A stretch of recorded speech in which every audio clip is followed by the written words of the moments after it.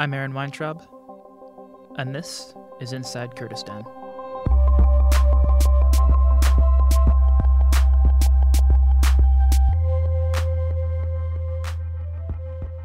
For the past 6 years, the Intergovernmental Panel on Climate Change, or IPCC, which is a United Nations body that focuses specifically on the global climate crisis, has released an annual report detailing the developing collapse that is steadily engulfing the planet. And what's important about the IPCC is that it uses an enormous amount of data from the past year. It uses everything from plastic-related pollution to emissions to possible solutions on a variety of other issues that are increasingly taking center stage when it comes to where humanity stands in terms of being able to live on this planet. And the other important thing to note about the IPCC report is that no one cares about it. Not really, at least. I haven't read it. I doubt you have either. Yeah, it makes headlines every time this year, and media people talk generally about its importance and what it spells out for the planet, but the sheer depth of the data that's amassed for the report is usually largely overlooked. And that's because most people don't respond emotionally to scientific reports. Journalists often do a very poor job at in-depth environmental analysis, in part because they usually lack the expertise and research background to be able to translate the significance of exactly what they're looking at. Journalists are usually scientists' biggest nightmare because of this, but for this topic, we need each other. What we also need is another approach towards talking about climate change that will actually get people to understand what's happening beneath their feet. And so that brings me to my discussion with my guest today, Enje Jawher. Enje is the founder of Earthlings Coexistence, which is a local foundation focused on climate education and activism. But what really makes her such a good person to talk about everything from this IPCC report to city planning to even gender inequality is that she uses intersectionality, which is a philosophical approach towards disseminating how social or even health issues relate to the larger picture about climate change. So, for example, rising sea levels are difficult to use as a device to alarm the public. But a rise in cancer rates in your neighborhood or your family certainly is. And the reasons that join these two seemingly disconnected things is intersectionality in practice. So with that explanation, here's my conversation with Enje.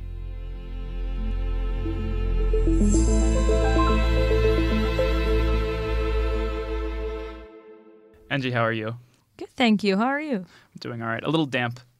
That's okay. Yeah. It's a nice weather today. Yeah, we both like rain, so yeah, that's okay. We do.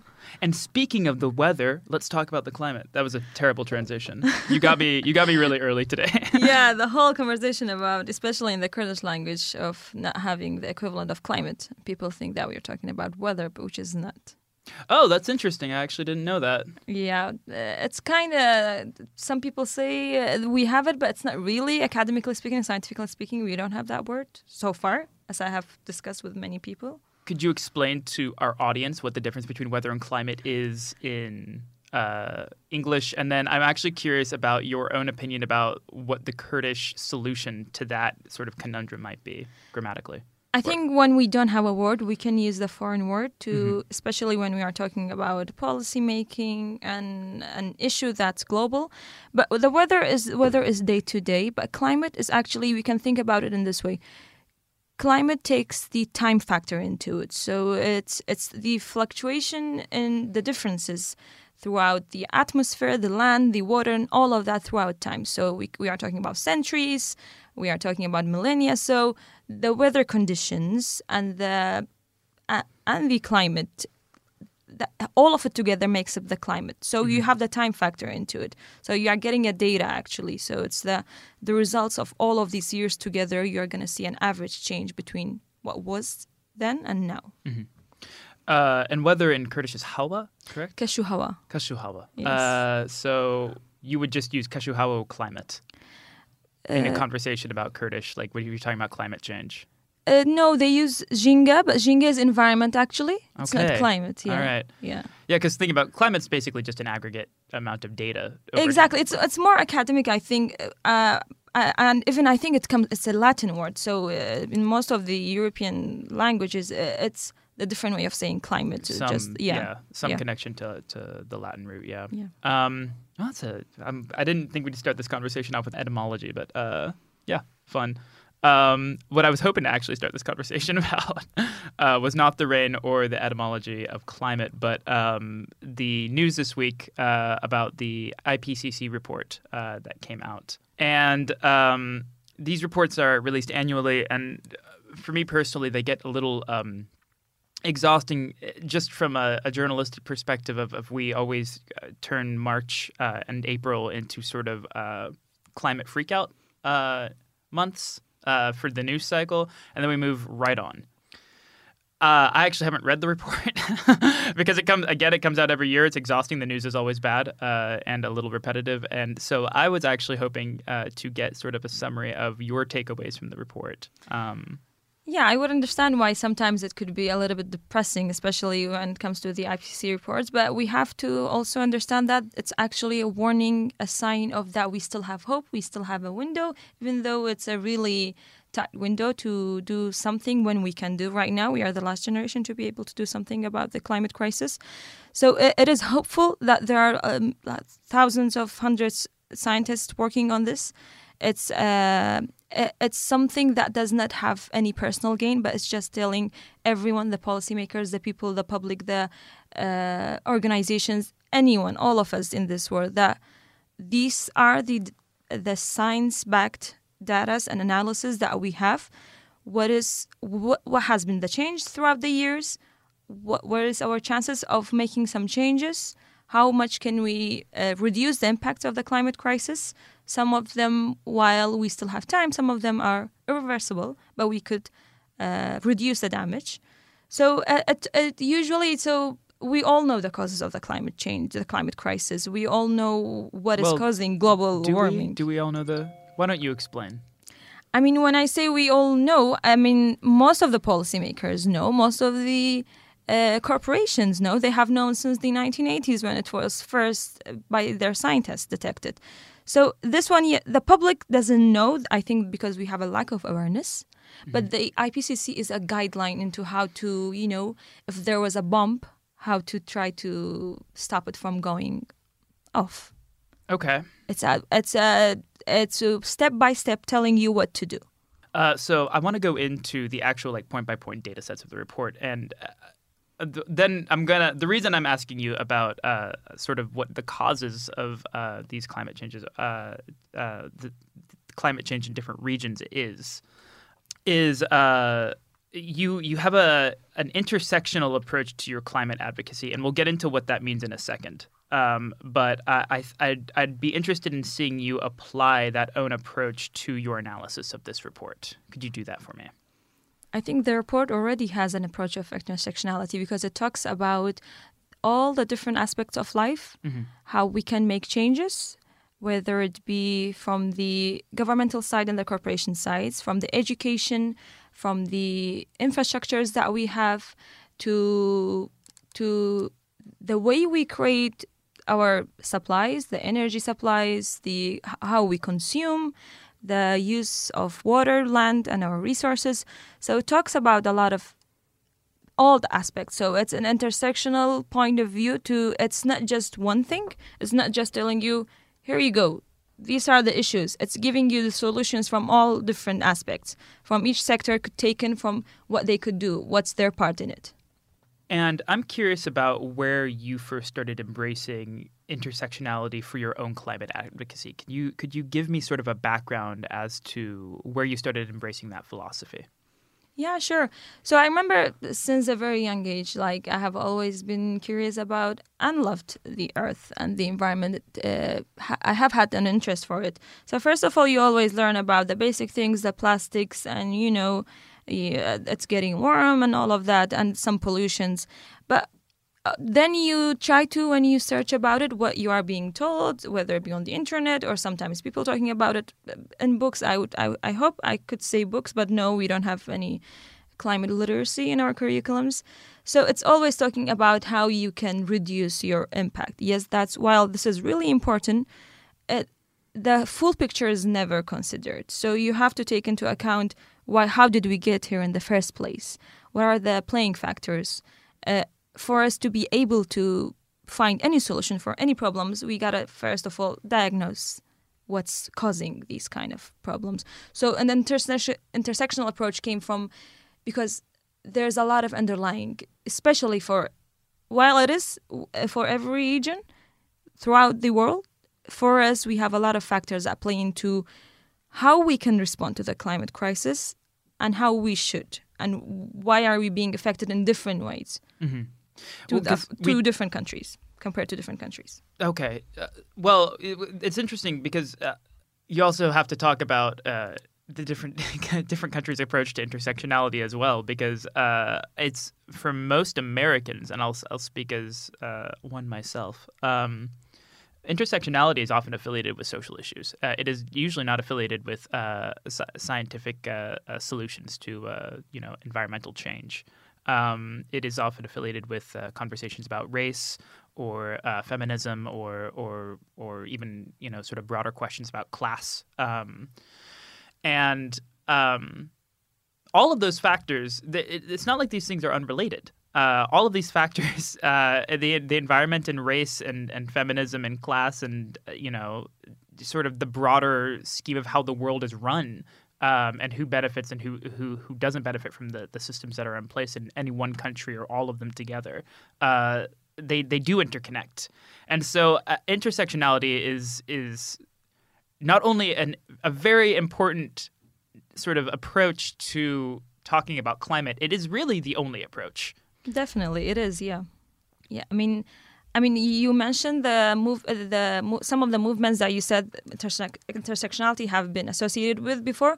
I think all of these issues actually go hand in hand with the environment, because we are seeing the effects of climate change, the climate crisis, the catastrophes that we are seeing on different races, on different the social issues that we are seeing. It is an aftermath, after all, because you gotta understand that the systems in place, in the first place, are what led to the climate crisis, and these systems are the core of how each community, each nation is run. So whether it be from gender inequality to races to social issues, the reason why these kind of people are being affected compared to other classes also in a population, environment is going to affect the poor and the underprivileged and the people who have been discriminated against much more than the people who are privileged. So I think, as you said, the only way to go towards environmental solution is through intersectionality. So we've zoomed out very aggressively and quickly with this conversation. I want to zoom back in. Let's talk about what is the intersectional approach towards discussing Iraq and the Kurdistan region's current situation regarding natural resources and the climate crisis. Okay, so first of all, when we are talking about the natural resources of our region, there's a lot of facets that come into play of how we ended here, why we ended here. And when we hear the word natural resources, especially in this region, that means, the really not great news, which is fossil fuels. I mean, when you have a nation's sole economy depend on fossil fuels, that means the whole social structure, the economical, the safety of people, the geopolitical situation that also comes into play, all of it are relied to when you have one single source, and that single source is one of the two driving forces of climate change, then you are never going to be stable for all kinds of problems, all kinds of crises that this region is facing, whether it be financial, educational, social. All of these, they are tied to the driving force of the climate crisis, which is fossil fuels.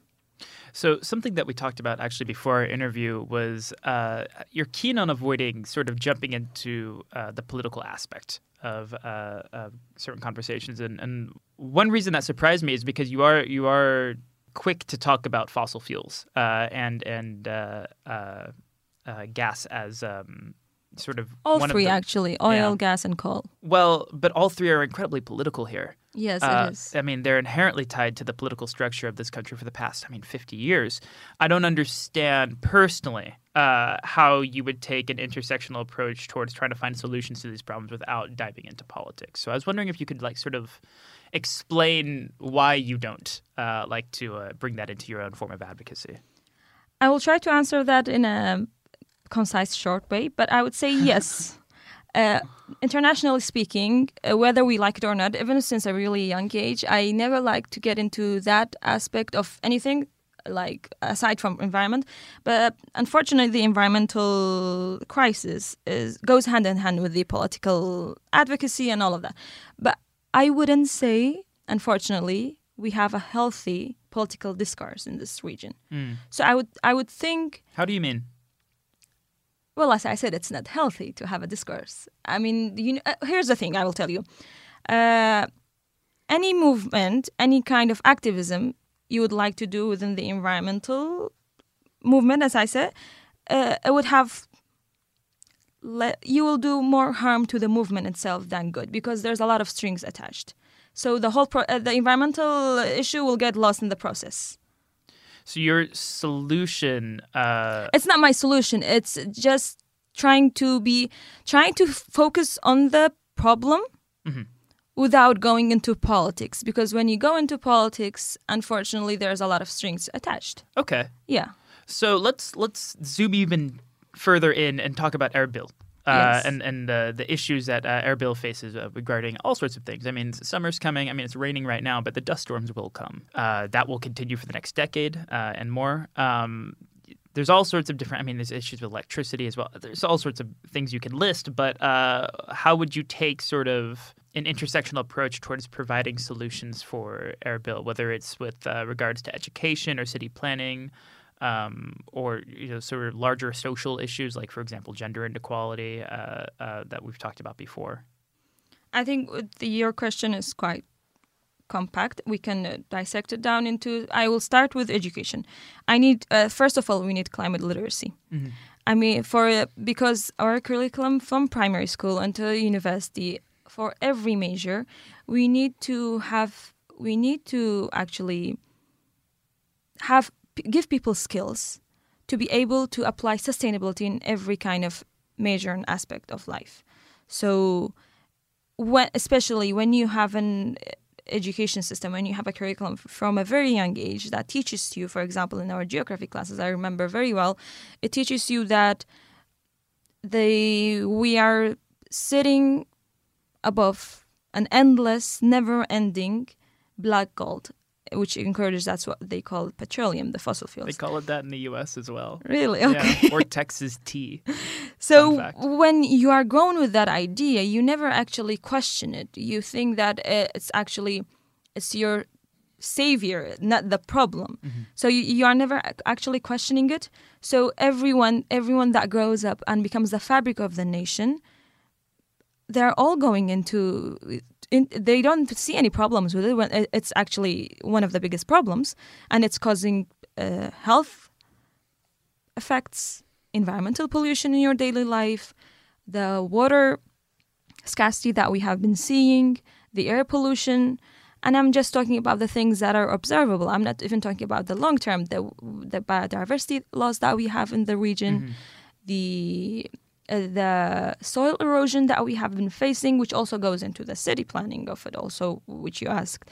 I mean, when you have a cities, the buildings, the planning of it, which I would say actually the lack of planning, because when you have all of these complexes being built without the regard of environmental sustainability, which is depleting the water resources of the region, when there's droughts or when there's floods, you see the effects. The buildings are not made to be sustainable and also compatible to the environment of this region.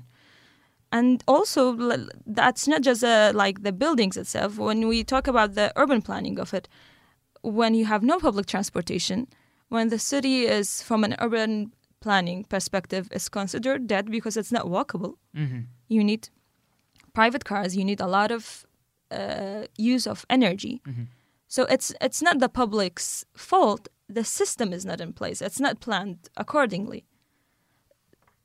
There's so many, as I said, there's so many factors that goes into it, from architecture, from city planning, from government side, from the corporations, the companies that build these kind of complexes, the city that it's a lot of factors. There's education as well. The people who finish and take that road without even asking questions. Mm-hmm. Is it the right way? Are we doing it the right way? Just because it has been done, does that mean it's the solution? So why does this system exist in the first place? Why? How did the city become so unwalkable? How did the system in place for architecture become so unsafe and unsustainable? I mean, we are a recovering country after all. So when you and we have been seeing that rapid change of development quite fast. I don't think there has been a plan in place. If there were a plan, I mean, not to forget to mention the lack of greenery. So it has been kind of, when you look at the planning, it's kind of chaotic. Mm-hmm. Because there is no plan in place. If there were a plan in place, have always been promises for public transportation. There have always been promises. I haven't heard any promises for greenery, but let's say there is. Yeah, Park Sammy, that's all you're going to get. Yeah, when you look at the map of Erbil, actually, it's quite sad. It's just like one dot of greenery and the rest is beige color. Yeah. Yeah, so you don't want to see Erbil during the day when you are going to the airport and your plane is taken off. You just want to see it at night. It's quite beautiful at night. Yeah, because it's quite sad when you see how it's like a desert, which Erbil is actually quite famous for having a fertile land. Yeah. When all of its land is being commercialized, and which leads to soil erosion also. And we are seeing the so-called natural disasters, which are not really natural anymore. What are those natural disasters? I mean, we are seeing floods and the aftermath of the floods. If you had a proper infrastructure, which actually also the climate crisis is going to be damaging our infrastructures quite a lot, but you don't have a proper sea planning.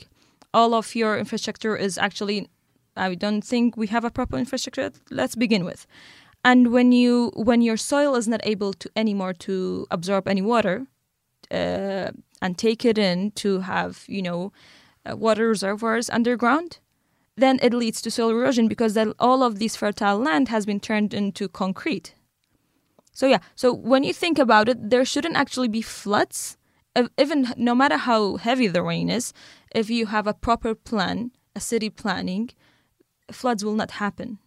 And actually, you also see it sometimes when you compare some of the really not well-built complexes to decently made places in Erbil.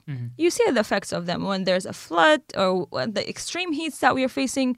None of the buildings are made in a way that can actually withhold the weather conditions of this region. Are made with materials that are not exactly. sustainable. And the energy resources that's needed, it's not even being considered how much energy is needed. So our buildings need to be to stay up to date with how the world is changing. And there's currently no, universal code being applied to these buildings. No, actually, it's not some kind of mystery of how are we going to do it. It's all out there. It's actually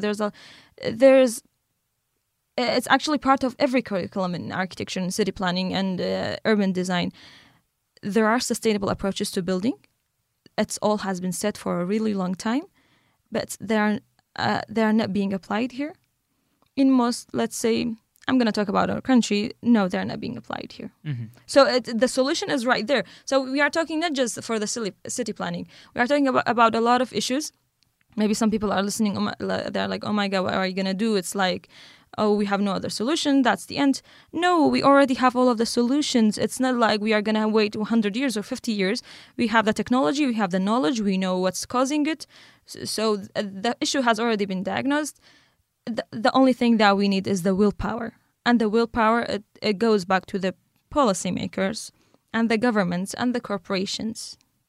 Yes, and also awareness within the people. Because, I mean, if when corporations and governments and all of these big people that have a hand in, profit, they don't see any call for change, they continue on their way because they're most of them, I don't want to generalize, but unfortunately that's the case, when your whole purpose and whole focus on profit, then you wouldn't think about anything else. But if the people are calling for change, there's awareness, there's climate literacy, and our futures are at stake, both of them hand in hand, the governments, the corporations, and the public, we can drive some change. We can call for some change. And actually, policymakers, they want to listen to people because at the end of the day, it's the people they are serving the people. Theoretically, let's dance. Let's dance around that for a second because I promised you we wouldn't get too much into politics. But one thing that I think would probably bring about awareness in the public more is if they were more aware of sort of how these little technical aspects about, for example, soil erosion, green spaces, architectural planning, and sustainable resources in buildings and things like that. Things that you don't think about from a day-to-day basis because you're just a person trying to live your life. And you shouldn't be, actually. It's not your job. The reason why it's not being cared about and thought about from the people that are responsible, that's why right now the public are calling for change. It's not the youth's, it's not this new generation's job actually to have climate anxiety and to constantly think about our futures, whether we have a future or not. Because let's face it, climate change is not happening to penguins in Antarctica, or it's not going to happen in 50 years. It's already happening and it's going to worsen. It's not like the whole Earth is going to collapse in one day. It's actually going to be a slow death. Okay. Suffering. So, if we don't do anything, that doesn't mean it's our future. So, we have hope. So, what I want to get into is people often pay attention to issues when it affects them socially, not scientifically. And so, going back to sort of the beginning of this conversation about intersectionality and the different ways that intersectionality can affect, for example, I'll use gender inequality as an example of how you can bring someone who's interested in topics regarding women's liberation and freedom of movement and things like that, how you can bring that topic and bring sort of a different group of people who might not know much about the environmental topics of Erbil into the fold. I would say actually the feminist movement is quite integrated within the environmental movement, because whether we like it or not, we live in a patriarchal system, and that patriarchal system, there is a lot the gender inequality. Whenever there's a catastrophe, whenever we see the effects of climate, women and children are the first people to be affected by it. And that's not just because it's something that just happens. It's because of the lack of resources, the lack of independence, the lack of, we see it, for example, when there's the class differences also. So yes, it does play a huge part, and that's why. How so, though? Could you explain? Give me specific examples. Okay, so for example, when we have a flood here, it's usually when women and children are dependent on the men. Okay, first of all, then we have people who are underprivileged, the poor, and people who are financially not independent. So all of these people, that means they are not living in proper places. They are living in poor places. They don't have access to resources or basic life support. So it's going to be, so the system actually, initially, before even the catastrophe hits anyone, it's affecting them. They are being affected. When the climate crisis and the catastrophes happen, they are going to be first affected because they don't have any other place to go to. They don't have the resources to. They don't have the resources to actually get themselves out of that situation, to help themselves. So you've worked in education, bringing about climate education to schools in Erbil before, and I was wondering if you could describe that project and whether you consider it a success or not, and what you want to implement with that project in the future. Yeah, sure. I think I can talk about it. It was a success because whenever I would go to schools from primary, secondary, high school, and universities, especially the younger generation, you see how uninformed most people are and how hungry actually they are for the topic. They do care about it. If from a very, very, really young age, we teach our people that it's our future at stake, they do care about it. And then when they grow up and become the people who make decisions, who become, as I said, the fabric of the nation, they're going to be thinking about what they learned since a very young age. So yeah, it has been quite effective in terms of people actually. I have had people like ask, especially young kids, what can we do in our daily life? And also we have to also make sure that whenever I was working on that, you got to know how to talk to young kids about this topic. You shouldn't scare them away. You have to tell them only why is it happening, what's causing it, and what can we do to make it better. So they have to be aware of it. Realistically, we shouldn't sugarcoat it, of course, but not to tell them all of the scary parts and the things that they don't have a power over it yet. Yeah. I have a follow-up about your current work is more in cultural exchange. And so I'm wondering how you reconcile sort of your current job, which doesn't directly connect to the environment, or environmental advocacy, rather. How you reconcile that with your background in advocacy? Yeah, for sure. I mean, let's talk about this. Culture plays a huge role in social mobility for any population. For them to be able, first of all, of course, they need basic needs. But after that, for any people to be able to consider why they should care about something, culturally speaking, artistic-wise,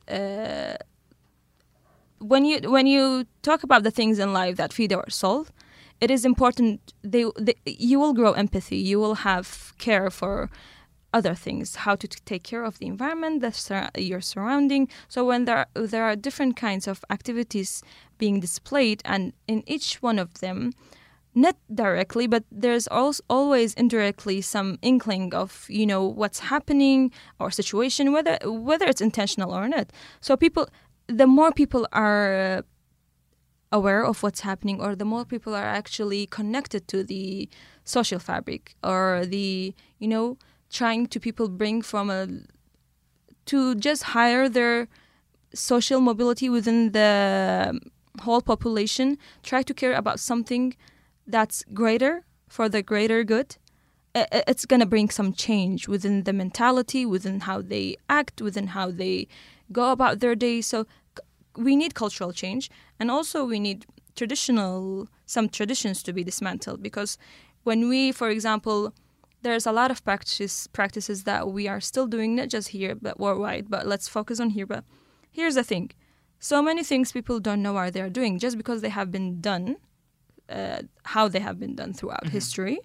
They are not morally or ethically justifiable. Like what?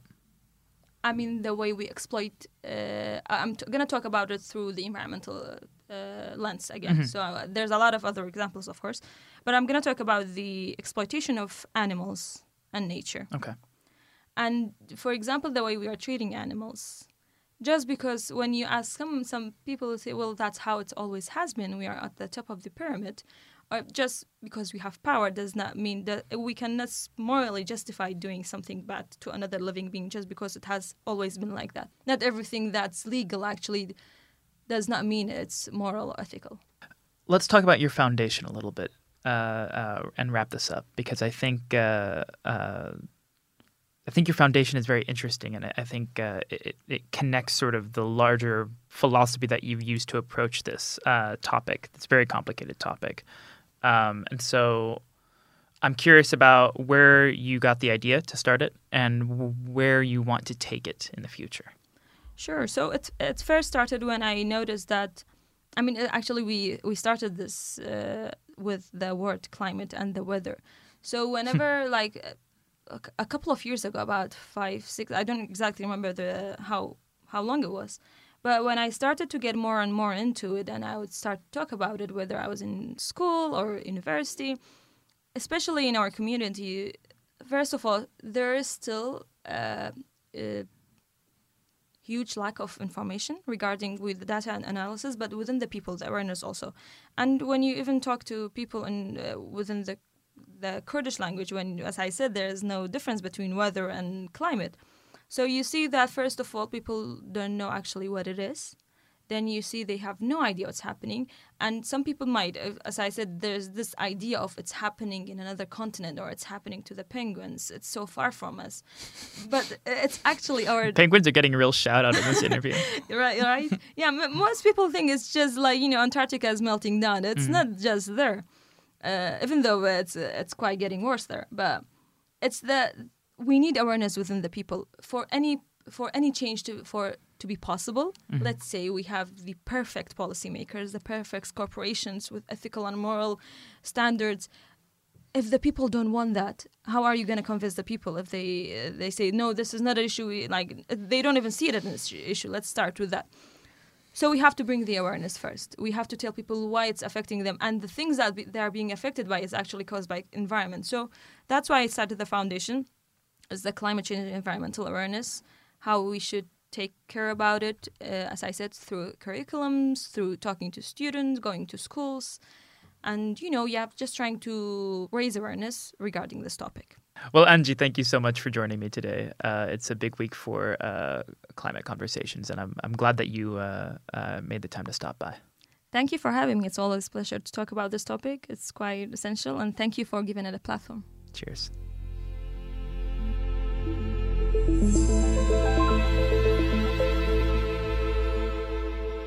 Thanks again to Enje Jawher for taking the time and coming to the studio. Inside Kurdistan is brought to you by the Kurdistan Information Network, and you can check out our podcast on kurdistanin.net. Be sure to subscribe to us on iTunes, Spotify, or wherever you listen to podcasts. And if you have any questions or comments, you can reach out to us at info@kurdistanin.net. Thanks so much. I'm Aaron Weintraub, and this has been Inside Kurdistan.